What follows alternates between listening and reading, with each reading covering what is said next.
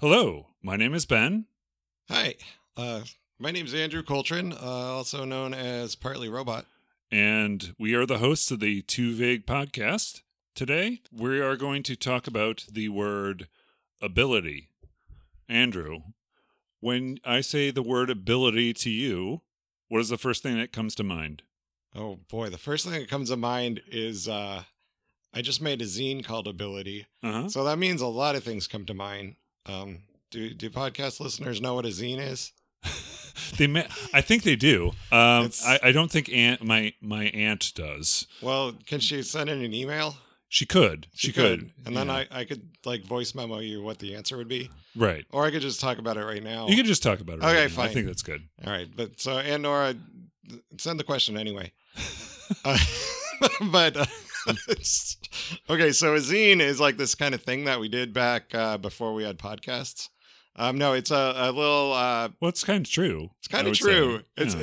It's very much in a similar spirit in the sense that, in the days when photocopies were cheap and everyone was an artist, you could make a little photocopied magazine of your thoughts and dreams and comics and whatever, and then make a few dozen copies of it and just foist them off on random strangers Yeah. and friends, and Right. sometimes sell them in a record store. They used to have those Record stores. record Right, stores, right.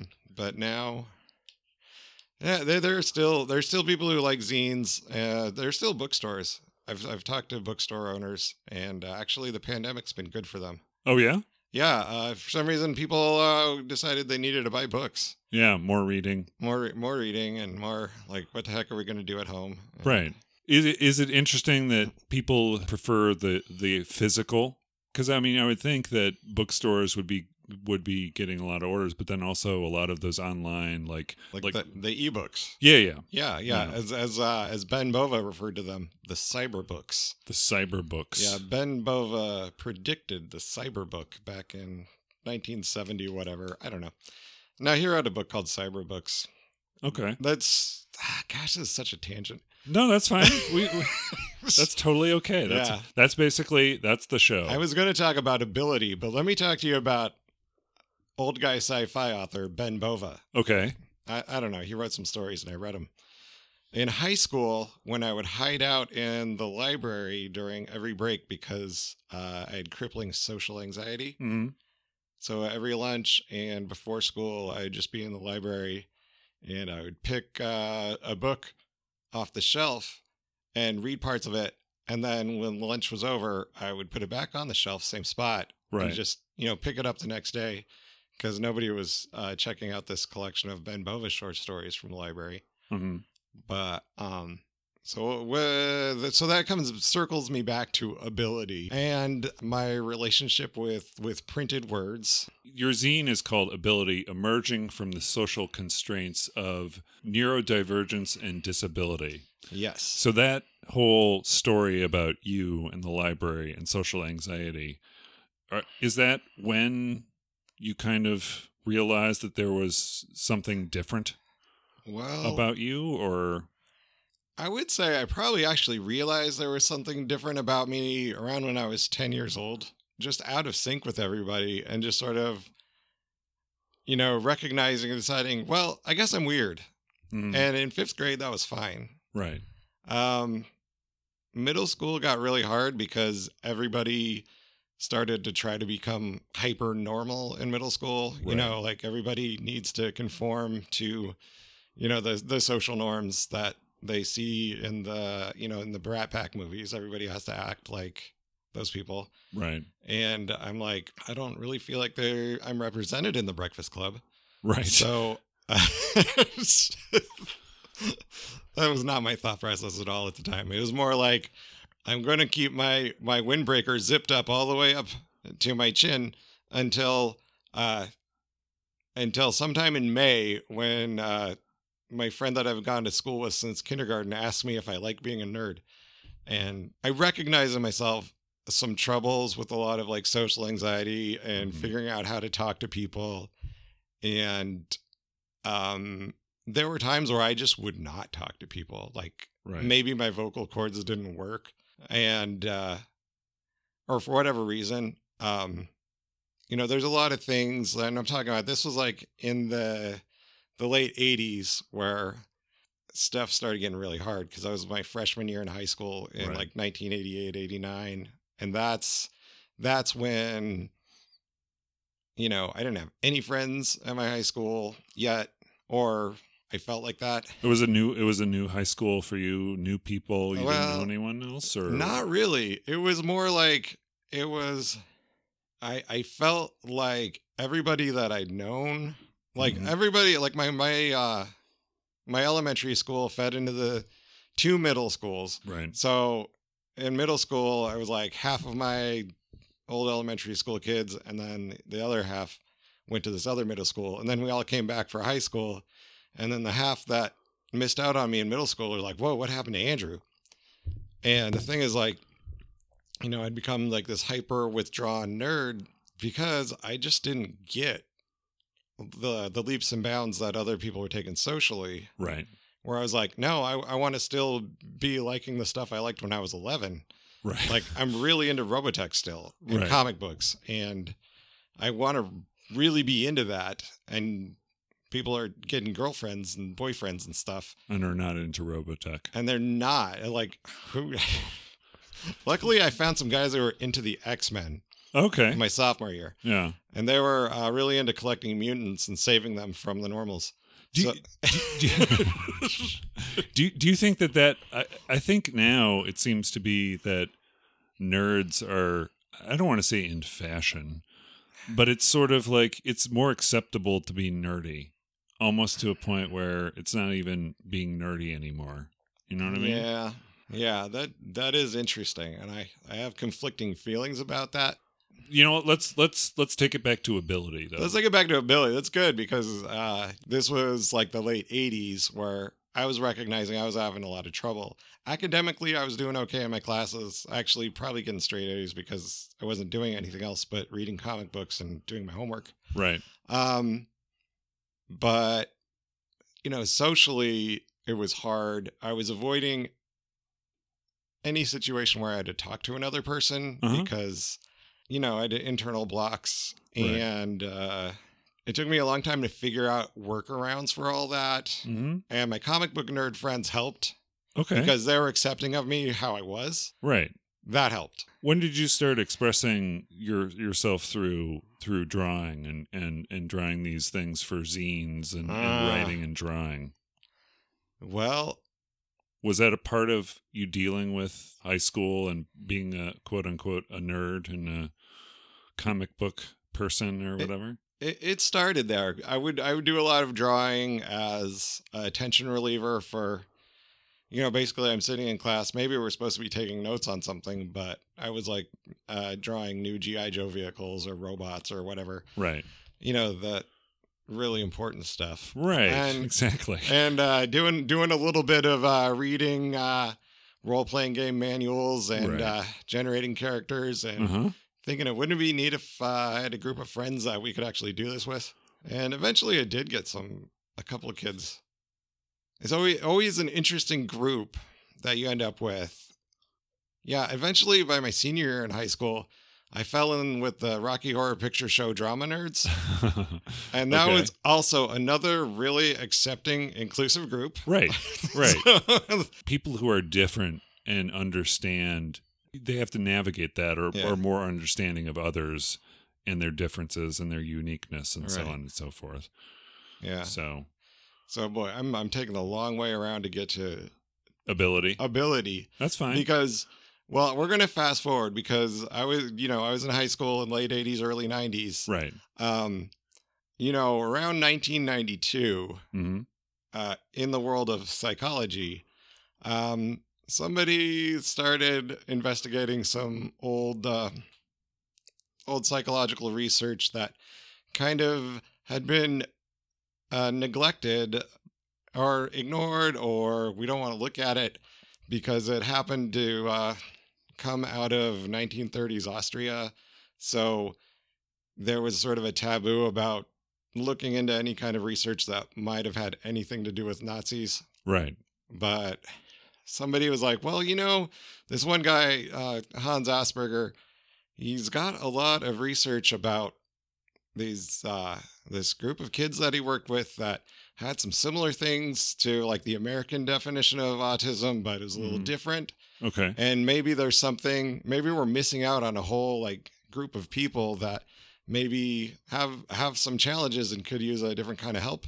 Right. And so that's kind of where this the Asperger's syndrome came from. Mm-hmm. And I started looking around like, oh, there are people like this. A lot of them are in academia or in the arts, or there's that one guy in Talking Heads, Right. David Byrne. David Byrne, who eventually, turned around and said, yeah, I would totally identify with this. This explains a lot of my own social anxiety, my awkwardness, my different perspective on things. Right. And that's also, it also explains the breakup too of the Talking Heads. Yeah. If you look into that, Tina Weymouth, I don't want to put words in her mouth, but I think I read an article where she still doesn't understand his perspective. She couldn't relate to it. A lot of things that we get confused about are things that we don't understand, right? Or don't want to understand. That's right. And there's stuff you don't want to understand about yourself. Right. Because that's one thing about me is that I knew that I had challenges. What I didn't know was that not everybody was working as hard to overcome their challenges as I was. Right. Like, there's not been an uncommon occurrence for me to have to walk around the block 3 or 4 times before I can go into a new place to get a haircut. I mean, I'm better about that now because I found my place and I just go there every time. But right, like, and I think that's to me. I mean, we'll talk about what the spectrum is and what that actually means, or if it means anything. Yeah. So going back to your zine ability, that came from a previous sort of glossary of terms that you came up with in A is for Asperger's a couple of years ago. Is that correct? Yeah. That was something that I came up with because, let's see, I'm going to say it was about 10 years ago now. Right. Maybe 11. But that I finally got brave enough to crack open these books on Asperger's. Mm-hmm. And start to be brave enough to truly recognize, like, oh yeah, this is actually what I identify with. I have similar struggles with all of this. And so it started a really steep learning curve where I kind of threw myself into it. And I actually ended up, let's see, there was other couple directions that I came into it from. Mm-hmm. One of them was, I got tired of working, in a used bookstore, which I really liked hanging out around used books because I've always been comforted by books. Correct. And the nerdy people that work in used bookstores really, they all have their own interesting, quirky, things that I felt at home with. Right. And then differences. Right. Yeah. And then so I was like, okay, well, I need to maybe do something a little bit better. So I thought, well, middle school is where I started having trouble. Maybe I should try to become a middle school teacher. I think I remember. Was that? I think I remember that. Yeah. So I went back to school to get a teaching certificate here in Arizona. Yeah. When was that again? Oh boy, I actually graduated from that program in 2010. One of the things that I ended up doing a lot of was subbing in special ed programs a lot, and noticing that. In programs where there were kids with autism, as officially diagnosed, I kind of understood where they were coming from a lot better than the kids in the mainstream of the students. Right. It was just this thing. At first, I just started noticing, and then I just kept noticing it, and. Right. Other people, I'd come in as a sub in a classroom with a bunch of other, paraeducators and a teacher, and they would notice that, hey, these kids, they respond to you pretty fast. It's like you got the magic touch or something. And I was like, you could say that. Yeah, I have the magic. I have magic. All of a sudden, I have a secret power. I'm the autism whisperer. Right. And then, You know, that is the ability. I have the ability. Yes. I have the ability to make connections with these people that are hard to make connections with. Right. And so I started looking into that more and what is that about, and realized that, it's really because we tend to recognize each other. It's one of those things where, you know, once I got brave enough to start going to like support groups and check it out and be in a room with other people who were, you know, okay with, you know, being autistic, and like we're in a room, we're all together. And then I realized that, I belong in this room. And that gave me a better sense of myself, a better sense of my agency. But that came much later than that came much later. Yeah, it took life. me a long time to get there because what I was saying about the, you know, the Asperger is becoming a thing in the 90s, like after I was done with public education. I was outside of that window where, you know, disabilities and things get identified as part of, you know, the social infrastructure. Right. Because once you graduate from high school, you know, you're just a normal adult. Doesn't matter who you are on the inside. You're 18 years old. You can vote, and in some states buy cigarettes, and you're a grown up. Right. And so there's nothing. But what does that mean? What does that mean?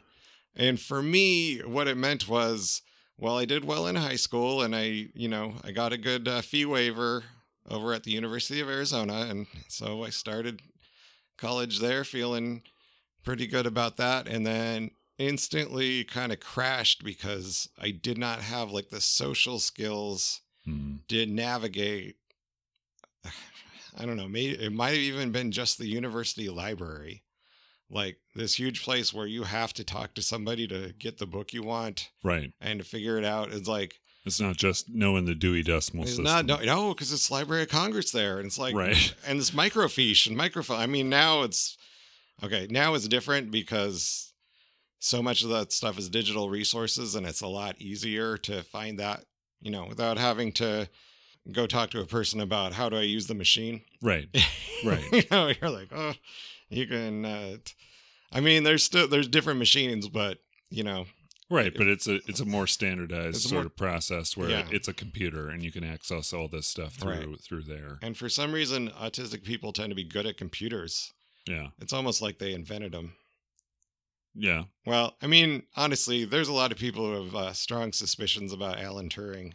Oh, okay. Yeah, like his whole deal really kind of fits the adult autism, you know, sort of scenario. Right. He's the Turing test. The Turing test guy. He's the imitation game guy. Right. And even though Benedict Cumberbatch will insist, no, he wasn't autistic. And I'm like, well, you know. Right. It's Doctor Strange. Right. But what about your other autistic character, Sherlock Holmes? Right. No, I don't know. I mean, it's kind of tongue in cheek, but yeah. You know what I found out recently that I didn't know was that Black Manta in the DC universe apparently was autistic. Oh, I didn't know that. Yeah, and apparently, and I don't know if that's the movie universe where his story was that he had this form of autism, and basically he became Black Manta because they quote unquote cured him of this, but he also made him a murderer.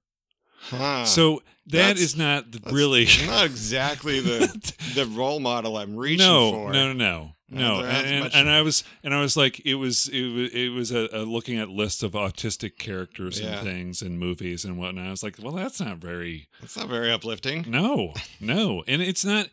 And why would you want to cure something that's such a part of an individual and has impacts into creativity and it's a part that makes us unique. So it's not anything to cure. Gosh, that's $1 million question. Right. And that is actually, there are many people that feel that way. Like, and honestly, I think feel what way? Like, feel that cure is not really the right approach. No. And that and that's what that word neurodivergence and neurodiversity is about. It's sort of like, hey, let's widen our understanding of what the human experience is, and let's own the fact that brains don't come in one standard setting, right? And that's like the neurodiversity, because autism, is in essence, there's something different about how the brain works in autistic individuals. Now, between individuals with autism, it is different because, and that's where that term, autism spectrum comes from, because nobody is really exactly like anybody else.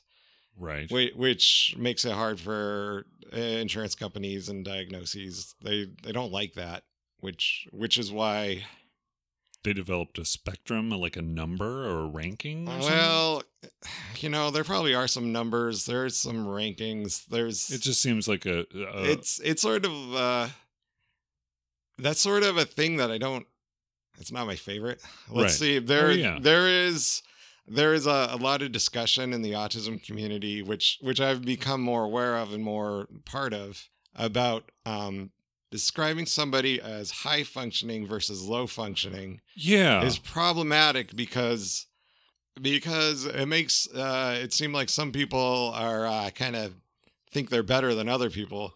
Right. And it's really, that's part of why there's a lot of people who don't really want to use the term Asperger's anymore.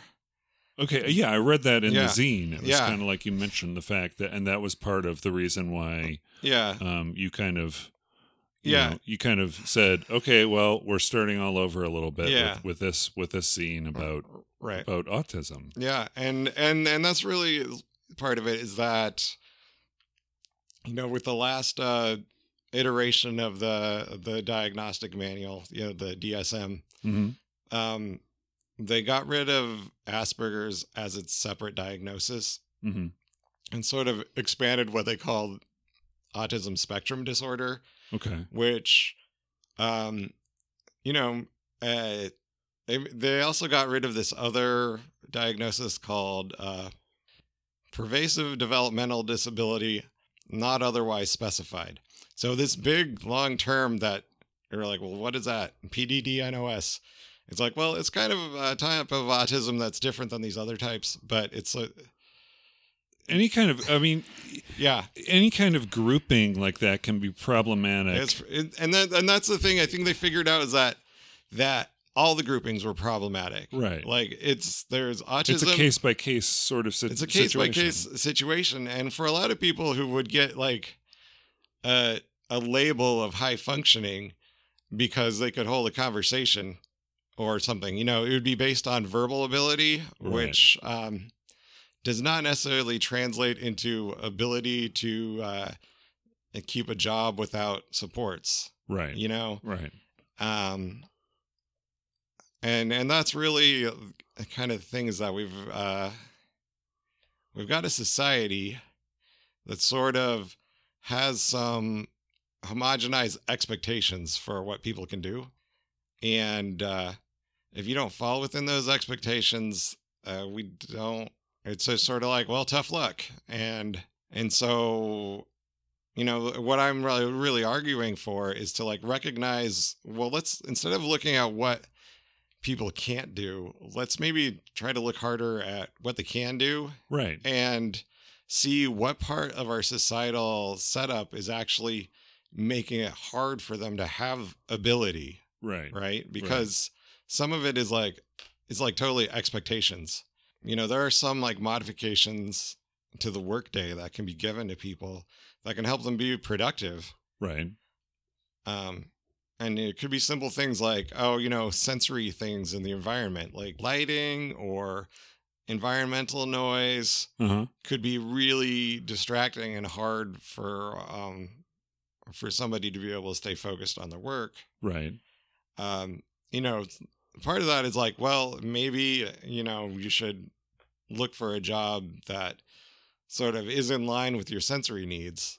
But another part is there's a lot of jobs where Well, like, the office spaces that kind of got rid of cubicles and went to like the open office format. Yeah. That is like a nightmare for somebody with any sensory issues at all. Right. And Right. probably a nightmare for most people. Yeah. But it's cheap. Yeah. It's yeah, I don't like I like the cubicle myself because there's a little bit of privacy. Yeah. Or as the English call it, privacy. Privacy. Oh, the English. The English love me, apparently. Oh, did they do? Yeah. And let's go back to my old zine, the A is for Asperger's, which was my little glossary. Oh yeah. I saw that you had actual people from what was the university? Oh, University of Leeds. Yeah. Yeah. So who actually contributed. Exactly. So once I was exploring my diagnosis, got it confirmed, and my diagnosis paperwork says autism. So I made that first ZNAs for Asperger's just as a way to explain a lot of these terms that I learned while researching my own diagnosis and researching other, people just learning, just going full into it. Right. And there's like all these words like alexithymia, which means I don't have the words for my feelings. Like, there's well, it's like, then that's pretty much yeah, like that's like everyone, right? Like everyone, it's sort of like, but there is this specific word with Greek roots that talks about not being able to put words to your feelings. And then there's other cool phenomenon, prosopagnosia, which is face blindness. So you just don't see any features or? No, and then this isn't something that I actually experienced, but I've talked to people who do, and it's neat. It's just like you just don't recognize people by their facial features, and just like that part of the brain just isn't connected. So do you recognize them by voice? Yeah, you can recognize people by voice. You can recognize people by their mannerisms, by the way they walk. And this is something that I realized because, I work in school still and had been away for, a year basically away from school. And then we came back for a hybrid. And all the kids were masked, and all the adults were masked. Oh, you're talking about recently. Recently, currently, yeah, in real life. And I'm like, this is an example of me, like, seeing a kid that I hadn't seen in a year and recognizing them, but knowing that I wasn't recognizing them from their face. Right. And at the same time, meeting people like colleagues for the first time in real life who had only seen on Zoom, but now they have a mask on, and I have no idea who they are. Right. Like, it's like... It's not that I have no idea. It's like seeing someone. It's like I don't know what your body language is outside of the Zoom rectangle, right? So I can't recognize you right away, right? But I mean that's part of what this. I'm sorry. What was the word again? Oh, prosopagnosia. Prosopagnosia, which means I can't remember your face in Greek. Oh, yeah, interesting. Or can't remember faces, right? Because like agnosia is like agnostic, like I don't know.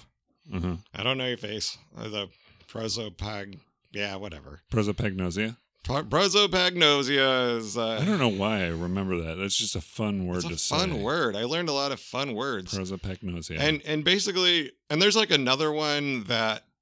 it's sort of like you can't identify people by their voices. These all fit into... social sort of hurdles. Yeah, there's social. So they are things. There are lots of little possible hiccups in the neurology that can create social complications. And sometimes it's just speech processing delays. Like it takes me a little bit longer to figure out when's it my turn to talk in a conversation, right? Or things like that. Or like, I can't remember somebody's name if I don't see it written down. But if I take the time to visualize how somebody's name would look written down when I meet them, then I can, if I do that extra step, I can remember it better. Right. But I do think that this is something that lots of people can experience. Right. It's not just an autism thing. None of these things are just autism things. Right. But with autism, some of them build up. And that's really where like the social stuff happens, is that you've got all these little extra hiccups because your brain is maybe looking at different things, spending a lot of energy looking at patterns in the architecture around you, patterns in, looking at different stuff than most people look at. Right. So it's taking up a different part, you're taking up brain power, and then the other stuff is getting a little less power and you're having hiccups. And then you say something terribly awkward, right? Because your wife comes home from getting a haircut and then you're like, you look different. Are you taller? And she's like, I told you I was going to go get my hair done. Right. so like, yeah, that's why you look taller. Okay. Gotcha. That's because your hair is short up, not on the shoulders anymore. So right. so obviously you've stretched out a bit and now you're taller. It's like this kind of thing is like, well, okay, I was picking up the information, but I was interpreting it in a weird way and not connecting it to my memory the way you might be expected to. Right. When I met you and when I hung out with you, whenever you said anything like that, I just thought that was a really creative way of thinking of things, a unique way of thinking of things. And I never thought about it as a disability or something that was wrong. I just thought of it as a really creative, unique perspective on things. You know what I mean? Well, you remember like my little mantras that I used to have then, right? Like I would like talk about like my goal to have for aloof sarcasm. Right. I remember aloof sarcasm. Aloof sarcasm. And that was like me protecting myself from whatever socially awkward thing I was going to do because I'm aloof and sarcastic. That's my thing. So if I accidentally did that, like, hey, I'm the aloof sarcastic guy. Right. I'm on brand. Also, well, I didn't understand that hurt your feelings, but I'm the aloof sarcastic guy. So right. You should know that I'm going to accidentally hurt your feelings, which is not really... That was me creating a strategy that was not the best, but it was funny. It helped you navigate a little bit? It helped me focus on something. My other strategy was repeating, it's just a TV show. It's just a TV show. I think I remember that too. Because I was like, had it in my head like, okay, so a TV show, it's a sitcom. You get like this minor complication and it gets resolved in 30 minutes. So, if I can just push through 30 minutes, then this little problem, that'll go away. Or, and because sitcoms are all based on, socially awkward situations. Right. And basically Lucy lying to Ricky about something. Right. And then you having a whole bunch of chocolates on a conveyor belt. Yeah. I mean, basically every sitcom is a ripoff of I Love Lucy. It's funny that you mentioned sitcoms. Yeah. Because when you use the AU, and that is a term that's a pronoun, or is that it's not. It's just that's a way to identify yourself as autistic. Yeah, it's not really a pronoun. I like being experimental with language because one of my little pet hobbies is linguistics, I guess. Amateur linguist, sure. Right. But AU is actually this Facebook group.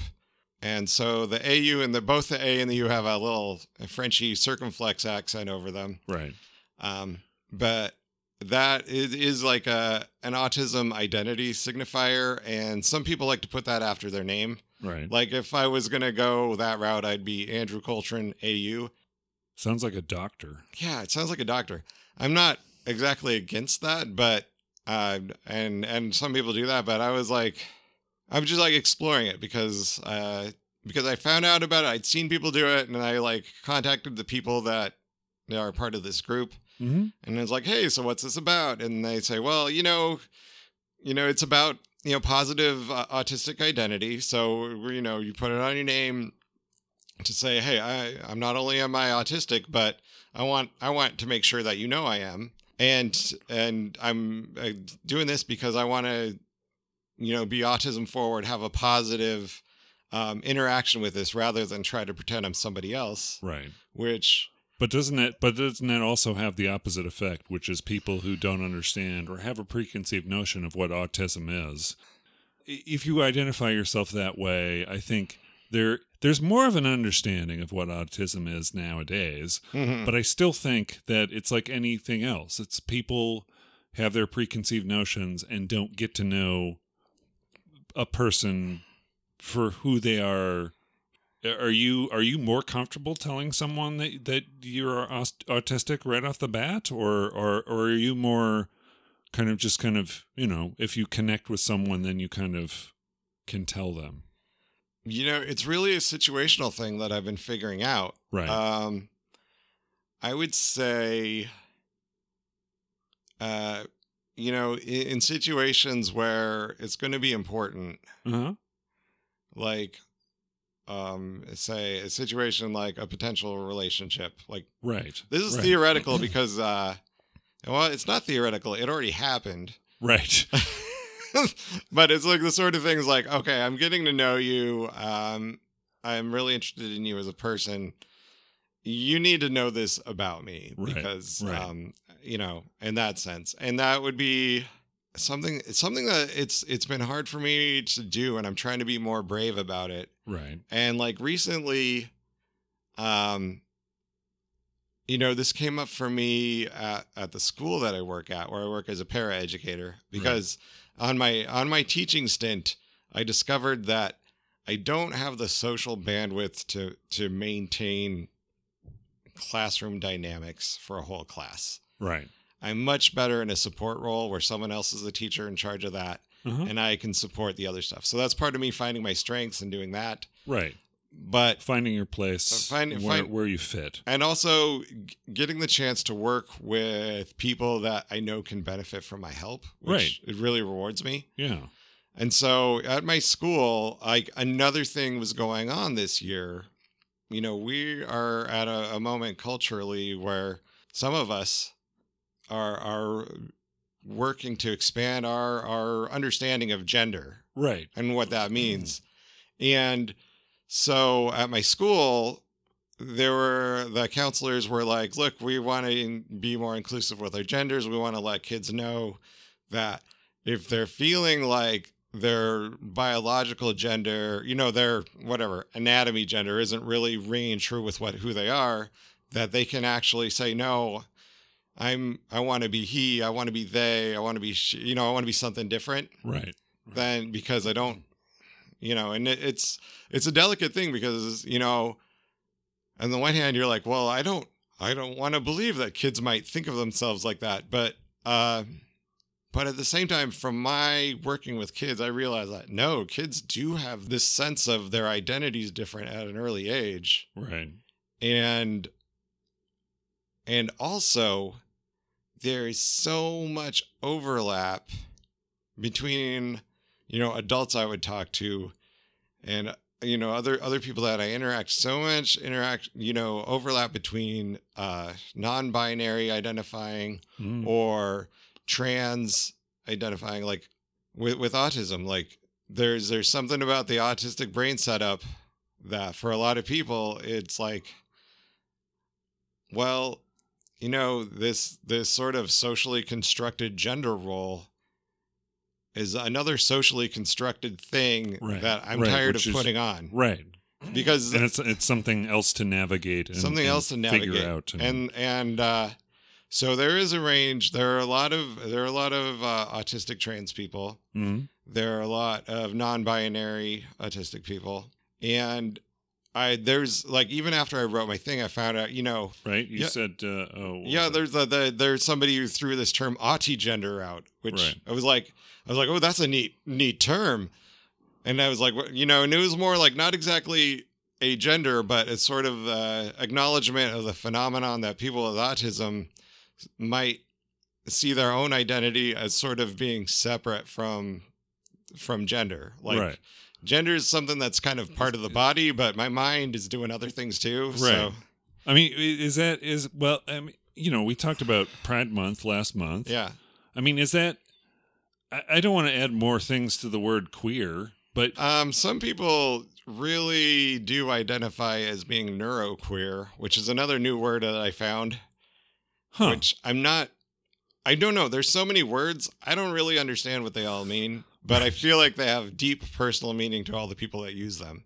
And so that is really, really what I want to honor is that, people who are like, no, I need to have this pronoun, or no, I need to have this identifier. They have deep personal reasons for why they feel that way, and that it doesn't cost me anything to honor that. Right.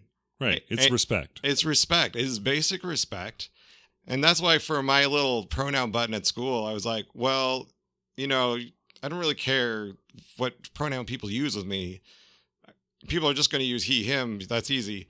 And, but can you throw an AU on it so that kids who might feel like, oh, I want a different pronoun, know that there's an adult that also can have a different pronoun. Yeah. And even though it's not really functionally a pronoun. Right. But I have jokingly told people that, you can just say, hey, you. Right. And then I realized, oh, that rhymes with AU. Okay, it's fine. Right. Whatever. To kind of get back to, you said you were mentioning the thing about the sitcoms, right? Oh, the sitcoms, yeah. Yeah, and AU being the chemical symbol for gold. Yep. Which reminds me of where I first learned that was The Facts of Life, the sitcom. Tootie was trying to study for a chemistry exam, and they were helping her trying to come up with mnemonics to remember these things. And the one that they had for gold was AU, give me back my gold watch. AU. Yeah. So that's whenever I see AU, that's what I think of. I don't think of. Yeah. Did Joe come up with that one? No, it wasn't Joe. It was Natalie. I think it was Natalie. Yeah. Natalie. Yeah. Natalie would do. Yeah, Natalie. That's totally Natalie. That's so totally Natalie. But see, here's the thing. Like Joe was the one I had a crush on. Oh, you and me both, man. Yeah, and then I'm like, oh, okay. So I tend to crush on tough girls. I get it. Yeah, for me it was more strong girls. Strong girls. Right. Yeah, that's the thing. The strong. Yeah, that's true. Yeah, I think I've always admired strength in women. We can bring it back to ability. There's a strength from having the confidence of knowing who you are. Right. And that's what I'm really trying to get at is with my zine, with my little booklet there, is that we can be stronger if we can know who we are and give each other that respect, right? It doesn't hurt me to honor another person for who they are. How they want to be addressed. Exactly. Can you tell me what being a non-gendered pilot of a gendered meat robot, what does that mean to you? And what does it have to do with ability? What does that have to do with ability? Well, it has a lot to do with ability.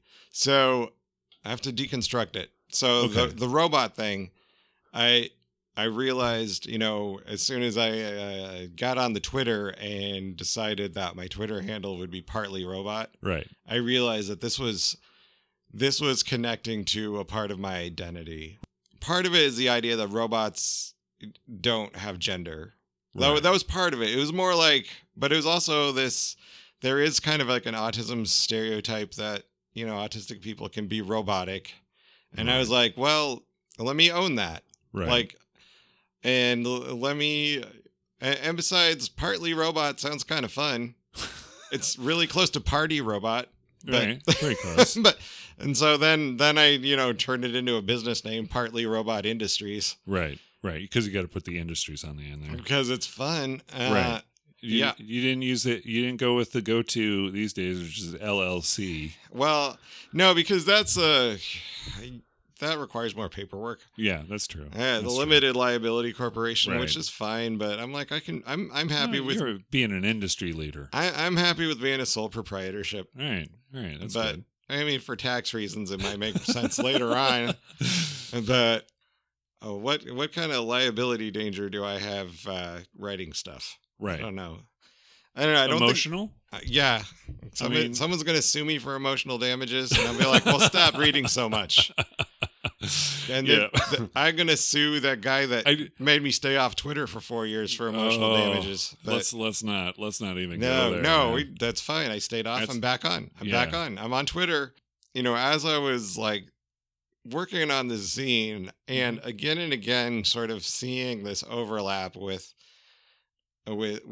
gender identity, right. and that's autism part of the reason, identity. Yeah, part of the reason why you reached out to me when we had that episode with Kenny. Oh yeah, with Kenny, I was like, oh yeah, Kenny is what, I want to be allies with Kenny. Right. That's basically what I'm going to say. I'm not going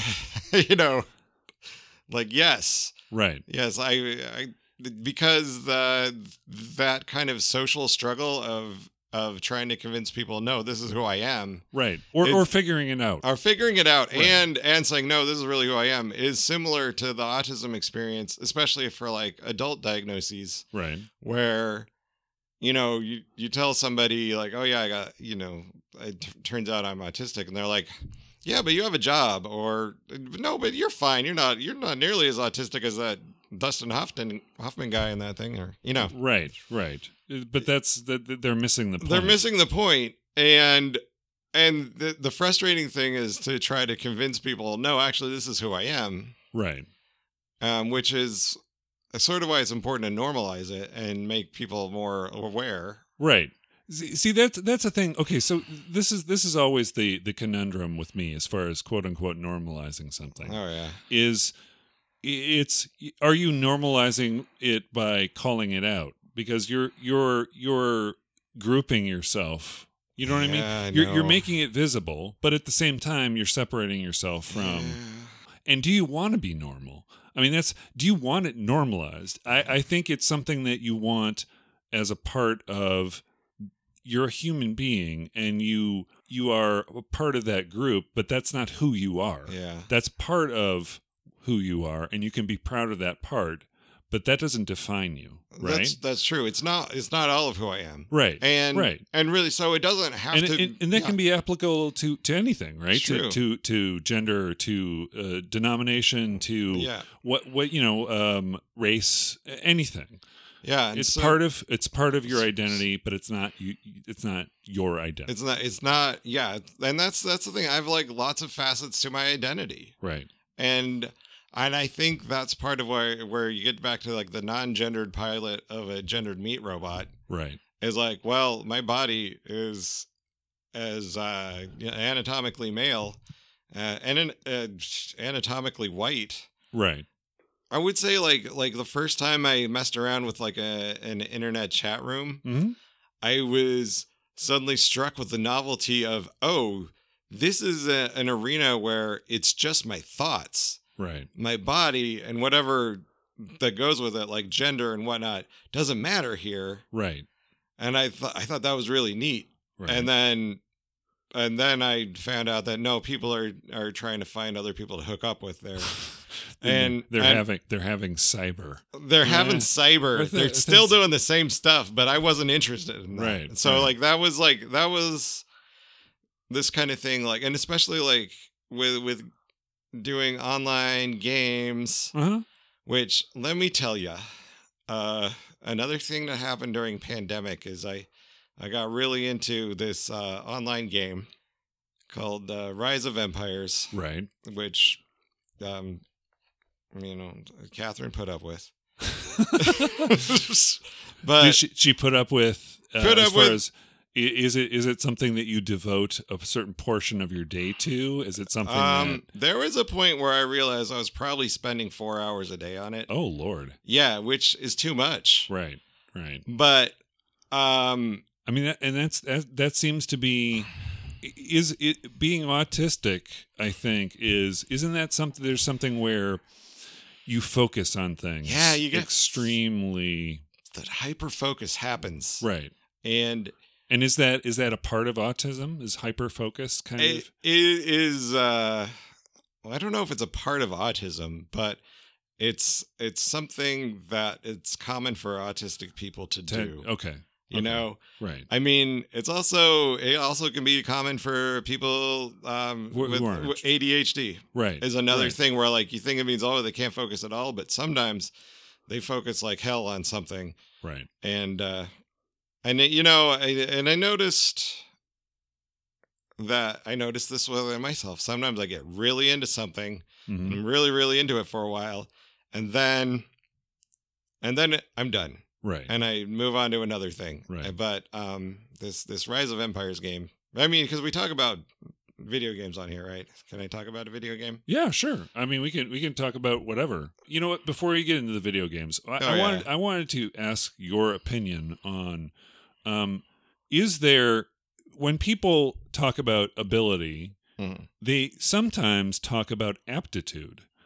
And there's the fundamental difference between aptitude and ability is what the aptitude is the existing potential for something as opposed to the learned ability. Well, I'm going to think about it differently. Like mostly like especially in the context of my zine for ability, I'm coming from it as like a way to flip the script on disability. Right. So rather than focusing on stuff that people can't do, which is what the medical diagnosis model for like autism and other disabilities right is like, they're all about a checklist of, well, what can't you do? What can't you do? What can't you do? Right. And sometimes when you accept that sort of medical deficit diagnosis as your, explanation for who you are, or it's like a prison. It's like a prison. You're setting limits on yourself, right? Or somebody else is setting limits on you because working in the tricky field of special education, there is that kind of thing where somebody decides, oh, so and so needs the support on this, but they kind of forget that the idea is you give them some support and then try to pull it back and see how well they do. What level they really need the support. Right. It's like the danger of overprescribing a medication. It's like, well, maybe a lower dose will do the job without the side effects we don't want, and one of the side effects for, overcompensating for disability is sort of learned helplessness. This idea like, well, I'm disabled, so I can't do that. I have autism, so why should I bother talking to, it's self-defeating. Right. And I don't want to like discount anybody's experience who are like, no, this is really, really hard and I can't. It's a valid feeling. It's a valid feeling. And I want to let people feel like they can be empowered to try. Right. Because that's one thing that I do is like, there was a little bit where I saw that movie Sleepwalk with Me. Mike Birbiglia. Right. And, it's a great movie about him dealing with his sleep disorder. Right. But also it's about him learning how to be a stand-up comedian and being really terrible at it at first. Right. And I watched that movie and I was inspired. I was like, I want to be really terrible at something and keep working at it till I get better. Right. And so for a bit, I did actually end up going to a few open mic, stand-up comedy things and trying some jokes and doing that. And I got to the point where I learned how I could get better. But I also learned that it was going to take a lot of work. And the payoff for me was not what I was looking for in life, but I did make some people laugh a couple times. Right. And, and I learned some stuff about stage presence and trying to compose jokes and right. No, that's the thing too. It's like, trying, it's a thing that all parents tell their children. It's like, oh, how do you know if you don't try? But because it's scary to try. It's sometimes. scary to try. And then there's that, you don't want to fail. Right. But there's like that. Or even just be uncomfortable. Oh, yeah. And that's, it's true. Not even about the failure. It's about the putting yourself in a situation that you're not comfortable with. Mm-hmm. Right. Yeah. Yeah. And that's a very human, across the board human experience. Nobody really wants to be uncomfortable. And so I think that's another obstacle for people with autism or other things, other of a host of disabilities, is that it can be uncomfortable. Like uncomfortable can be your baseline. Right. So it does make it harder to try new things. Yeah. And so really it's like knowing who you are and knowing what it is specifically that might be making you uncomfortable and figuring out how do I address that so I can be more successful when I try these things. Right. I like to think of it as navigation. Yes. And I don't know, I use that term too often, I think, but it's like, I've had my bouts with panic and anxiety disorder, and I'm on medication. See, you're one of the club. Right. It's the neuro is it, what is it called? Neurodiverse. I'm like, that is a broad net. I think right. I feel like it was started for like autism, but then there's like so much, there's the neurodiversity cousins, right? Right. And like, I think like from my own perspective, I'm like, it sort of comes back to, what is it am I trying to make myself part of a different club? And, by the autism label. And it's like, I know I'm not really trying to make myself part of a different club. I definitely see myself as a human being. And like, that's the main club. I just want the understanding of what it means to be human, to not be restricted to this, this 1950s cookie cutter model of, this is how everybody should be because we defeated the Nazis and now we get to be home, and the women did work in the factories, but now they shouldn't. And make babies. Yes. Or whatever. Let's make babies and sell them rock and roll records. That was the plan. Yep. That was not the plan. I saw the manuscript. Yeah. Dwight Eisenhower was like, make a lot of babies. Step 1. Sell rock and roll. All right. That's the way we do it. And build the interstate. Yeah. I think we could talk about this forever, but let's go back. You know what? No. I mean, I'm just saying, like, social skills classes and things like that. Yeah. I think that we've kind of scratched the surface and told people what your zine is about. Where can people pick up your zine? On the internet. So far. Actually, right now, it is still in the nascent pre-publication status. It's as soon as I get it from the printer, I will have copies available for sale. But I'm currently running a Kickstarter campaign. Okay. And if you look up Partly Robots Ability Zine, and that's zine spelled Z-I-N-E. Partly Robots, robots apostrophe? Partly Robots apostrophe Ability Zine. Right. Yeah, that should take you to the Kickstarter. Okay. And I've got the basic level to like pre-order a copy is pretty low, actually lower than what the cover price would be. Like the cover price is going to like be $4.50 in the US. Right. £3 in the UK because I got a fun UK angle on this whole thing. Nice. Yeah. You got the connections. I got a few connections. Right. Because there are zine distros different places. Right. And there's a business to this. It's more of like a cottage industry. Yeah. Right. Some people have turned it into a real business, but a lot of it's, people do it because they love it. And so it's kind of like a volunteer, we're trying to get this stuff out there thing. Right. It's a slice of humanity that it's really unique and interesting to pick those up when you can and support the artist who does them. And a lot of like, a lot of people who might not find themselves published in more mainstream venues like to go to zines. Yeah, I think now the tendency is to go to online versions of the zine kind of presentation, which would be your various social media platforms. Oh, my social medias are like little snippets of the zine stuff. Yeah, right. And I've got a Twitter feed and a Instagram feed where all Partly Robot Industries. My handle would be @PartlyRobot. Okay, and then you also have a Patreon, don't you? I have a Patreon. Okay, what I do mostly on that is put my latest chapters of my time travel novel on there. Right. Because go ahead and tell the name because I love the name. The series name is Larry the Horrible Time Traveler. Yep. Because comedy ensues. It's wackiness. If you like your Douglas Adams style sci-fi silliness. Right. With a little post-apocalyptic humor thrown in. Right. And time travel. And dinosaurs fighting robots. hell. That What happens. what more can you ask for?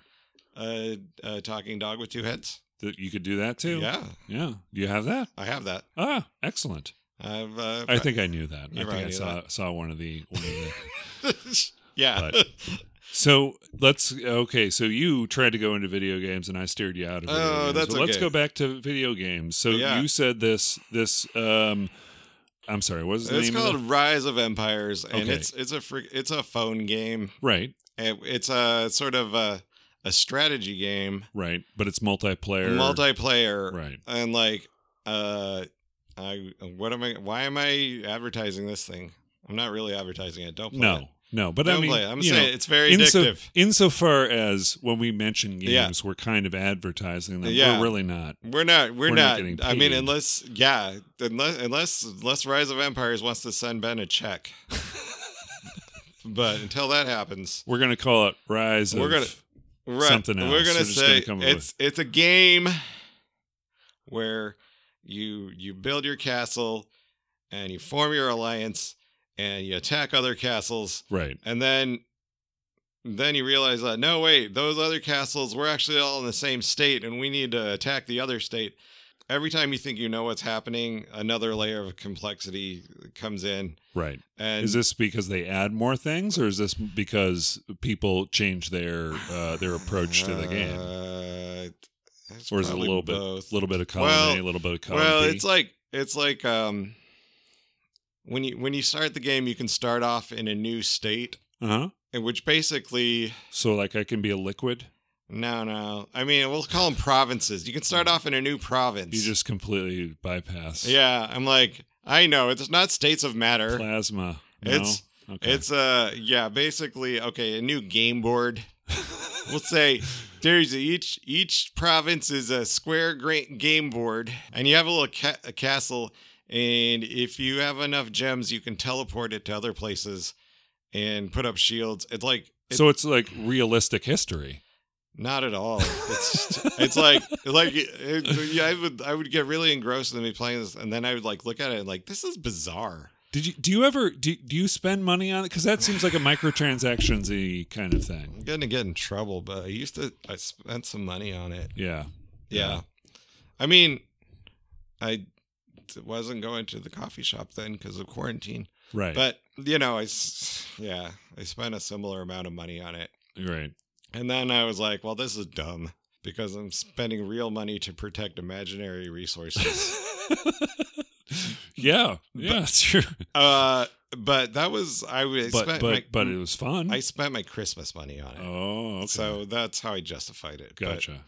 But before that, I'd played it for a couple months, like in the fall, and then that one, it was the part that really interested me is that there's players from all over the world, and that effectively I was into the meta game, which is like you send emails to people and tell them to knock that shit off. Right. And then they respond to you and you're like, oh, that guy actually knocked that shit off. I have some power.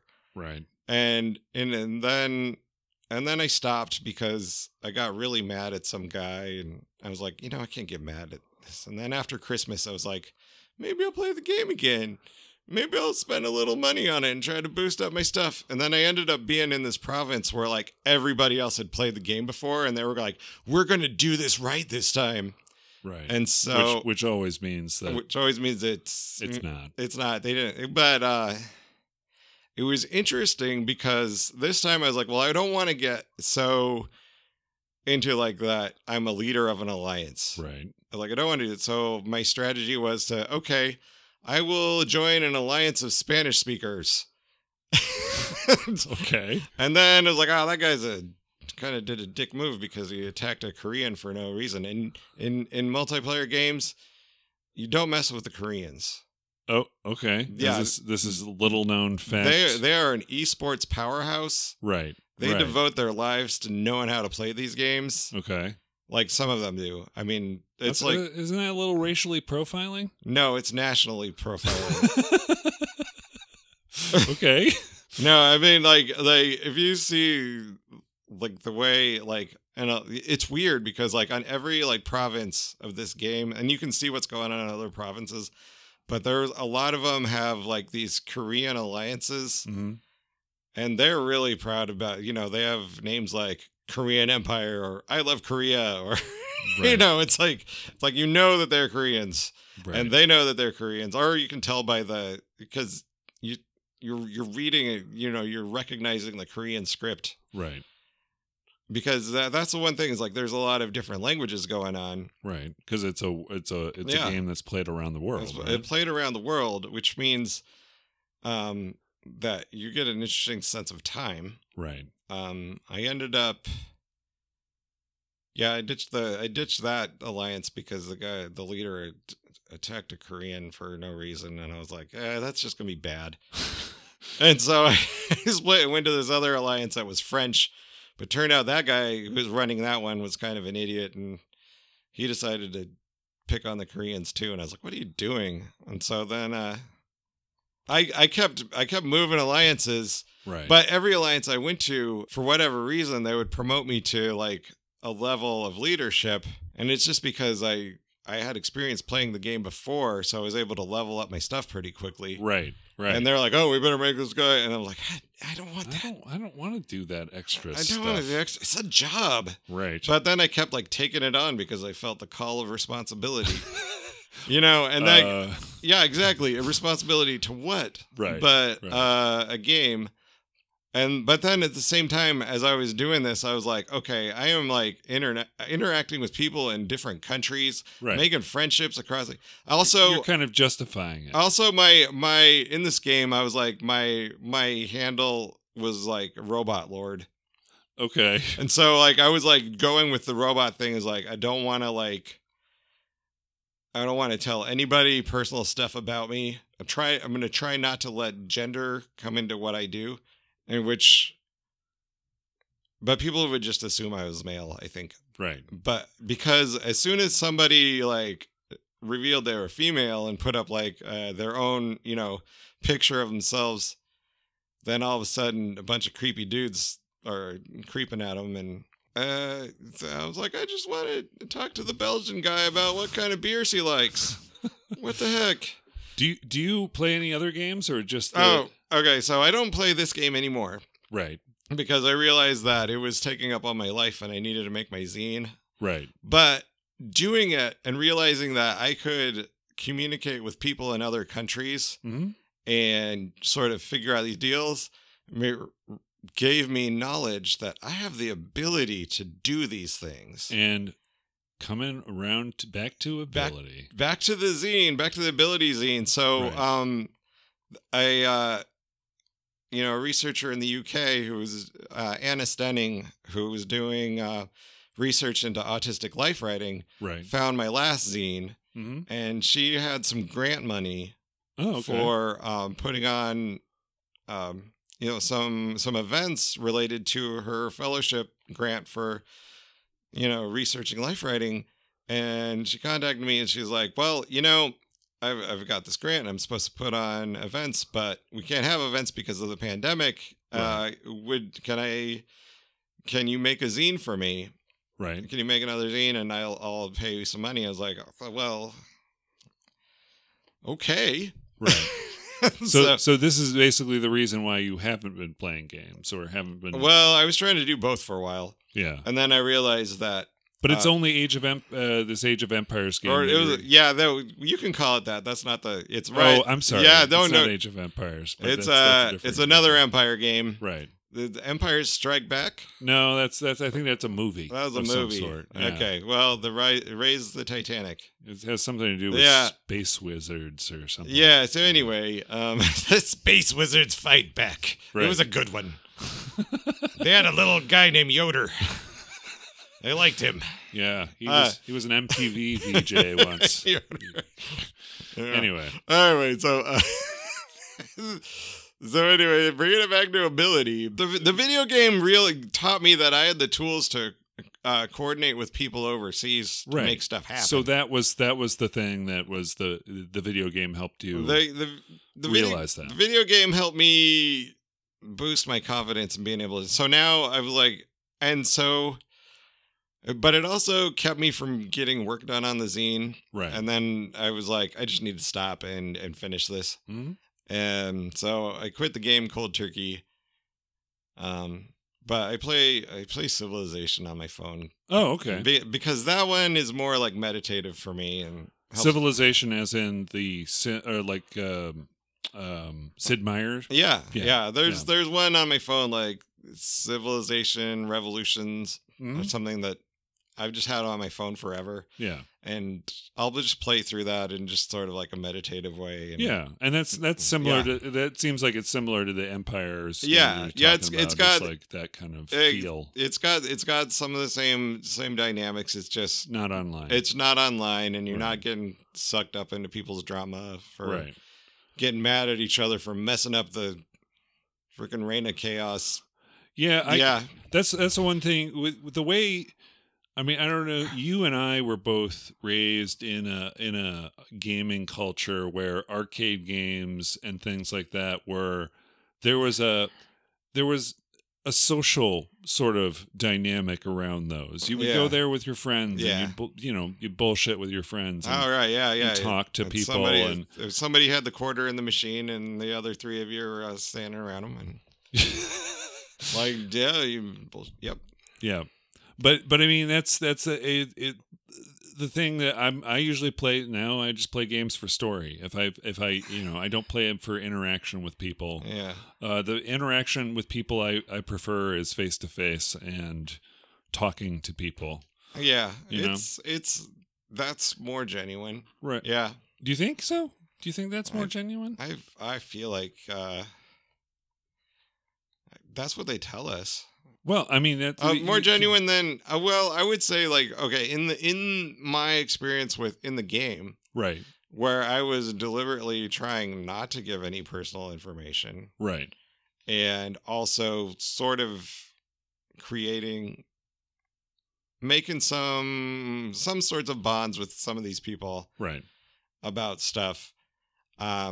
Involved with strategy and playing the game. So it was kind of like a sports thing, I guess. Right. It's very much like feeling like I was on a sports team. Right.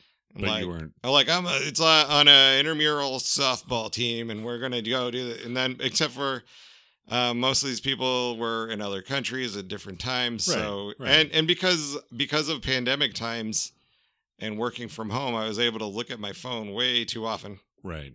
So it kind of pulled you into it. And that's why I feel like I was spending 4 hours a day playing it, which is probably not an exaggeration, but it was like, 5 minutes here, 5 minutes there, 5 minutes there. Right.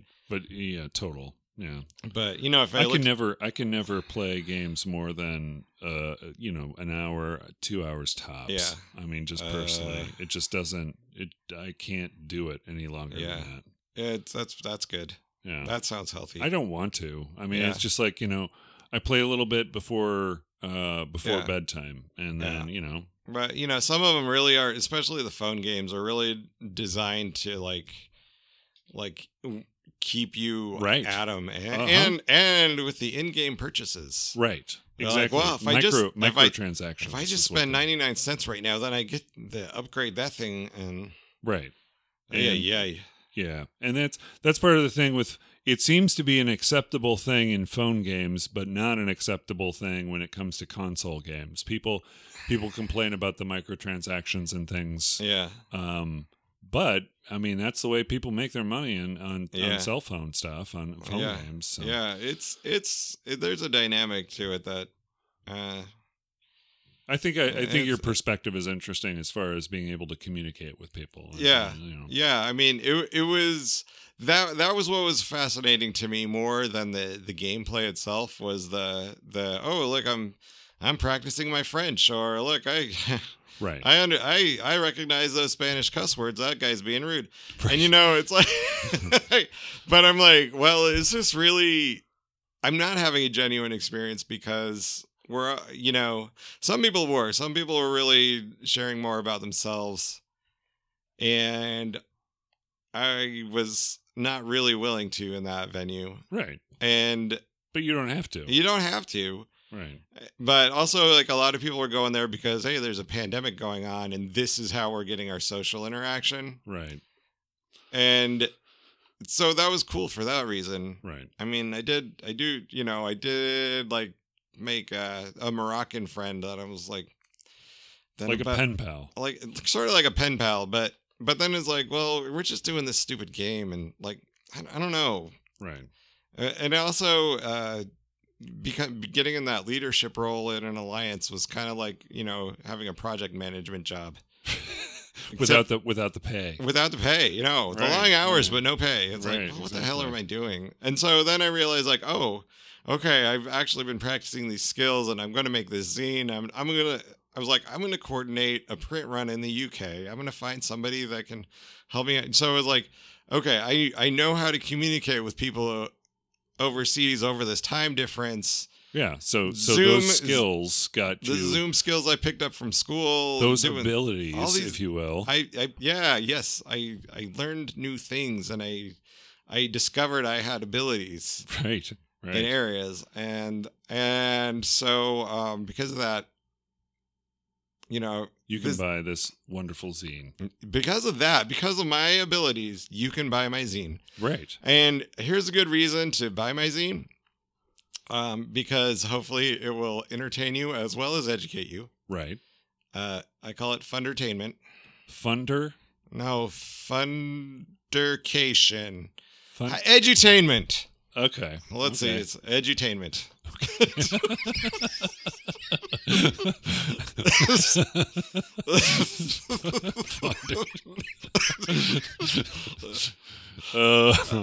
That is staying in. That's staying in. Oh, yeah. that was scripted. Yeah. That was in my notebook. You will find it. Okay. You'll find All it right. right here. I One had thing- that written in here. Okay. I trust you. Is I that- got it. Fundertainment. I'm gonna make a T-shirt. Yeah, dude, you've got your industry, man. I got You it. do. Yeah, I got. If I sell one of them, it'll be a miracle. Right. But no, the zine. I'm selling them, but I also know full well that I will probably give away at least half of them that I produce, Right. because it's more about getting that message out there. Right. And right. so that's why I'm doing the Kickstarter. Is like, well, But the thing is, with Yeah. with more money, you can do more of these things. with and more get money, them- you can do more of them. Yeah. And yes. So I'm definitely sending 50 copies off the bat to my Friends in the UK. to the University of Leeds. Anna Stending. She's like, I can get some out to people. Is 50 too much? And I was like, oh, you can have 50.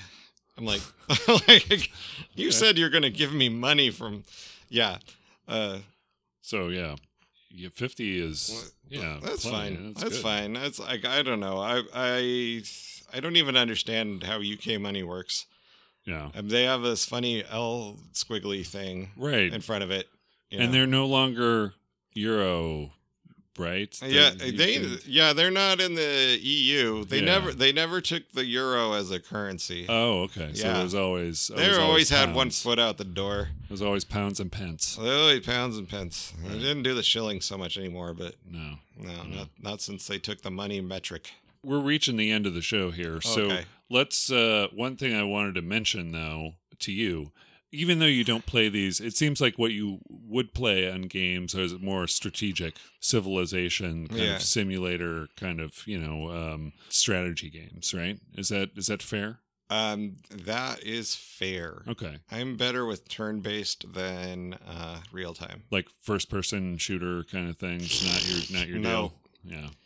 Nah. Well, there is, I think I mentioned this to you before, but there is a character in the game Overwatch, which is basically, it's a cooperative multiplayer kind of game where you've got teams of 6 against other teams of 6, and each character has their own roles to assist, like either do damage or heal or things like that.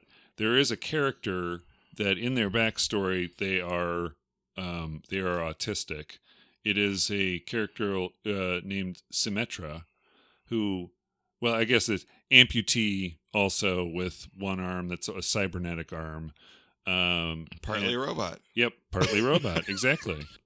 And she's a hard light architect. And it's a future thing where there's a technology that this Indian corporation has made that can basically, you can build physical things with light. Yeah. So she is one of these architects and has to protect. Built into her storyline is the fact that she's autistic, and that's why she has approached things in building differently because of her autism. So that's kind of an interesting. I think there need to be more characters of that. Another thing I wanted to ask you before we left about video games specifically was there are things now where they have accessibility options for games, right? Is there something that makes a game more accessible to someone with autism? Or is it something where certain games appeal to them? Is there something that connects with autistic children, adults, and draws them into games? Or is it not something that they can design around or specifically for? Video games are designed for autistic people. Okay. Probably designed by autistic people in a lot of cases. Right. Like the guy that invented Pokemon. Right. I mean, he's diagnosed.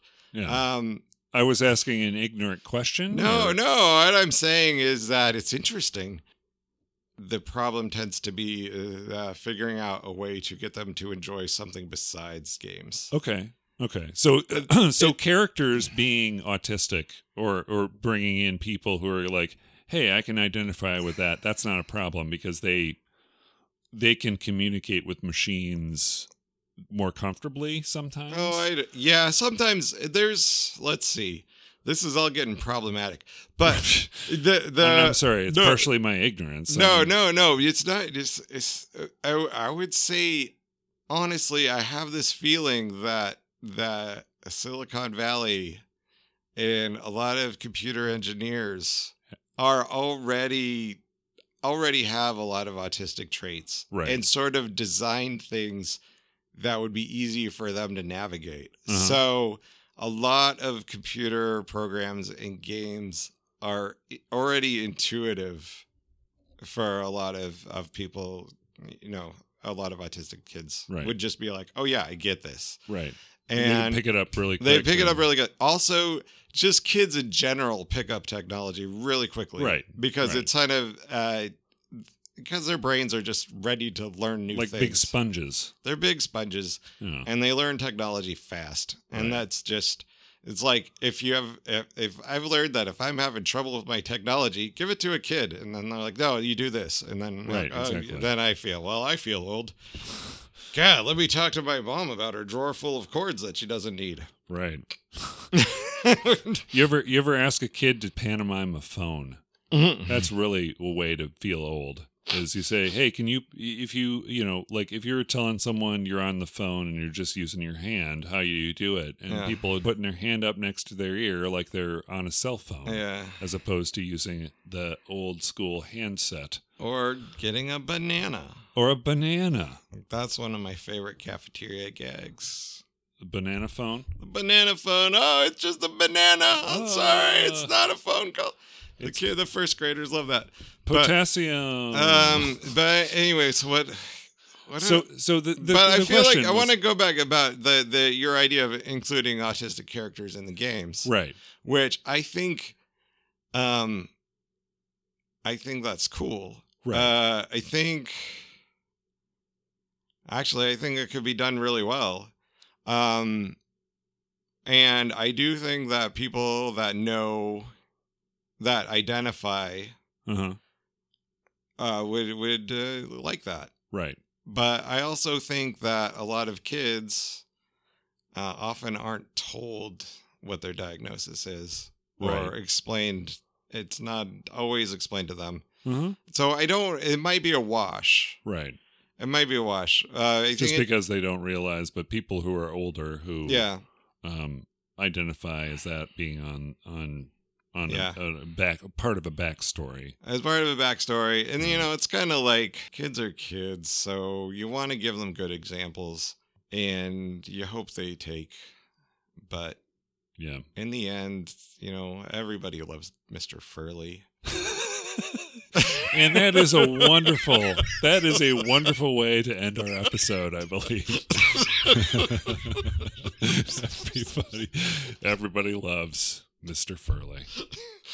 And on that note, that has been our episode on ability. Thank you to Andrew of Partly Robot Industries for sharing his views on the word ability. You know what the goodbye thing is, don't you, Andrew? Go with God. No, that's a different podcast. That's a different podcast. It's like, I don't know. Last time it was like somebody was late and had to go. Oh, that's true. Let's not do that, though. Let's just do it traditionally, and we'll say, thank you for joining us, and my name is Ben. My name's Andrew. And we've been your hosts, and have a wonderful day. Go with God. Sorry, that's Spencer Crittenden's thing. Okay. So. Spencer and Jeff, invite me on your podcast.